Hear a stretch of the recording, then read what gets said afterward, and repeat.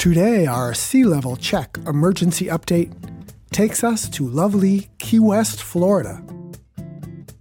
The sea level record goes back to 1913, according to the NOAA website. And the record shows that sea levels are rising at an annual rate of 2.57 millimeters a year. That's right. A century from now, the residents of Key West can expect sea levels to rise by a full 0.84 feet. That's 25.60 centimeters for you metric folks.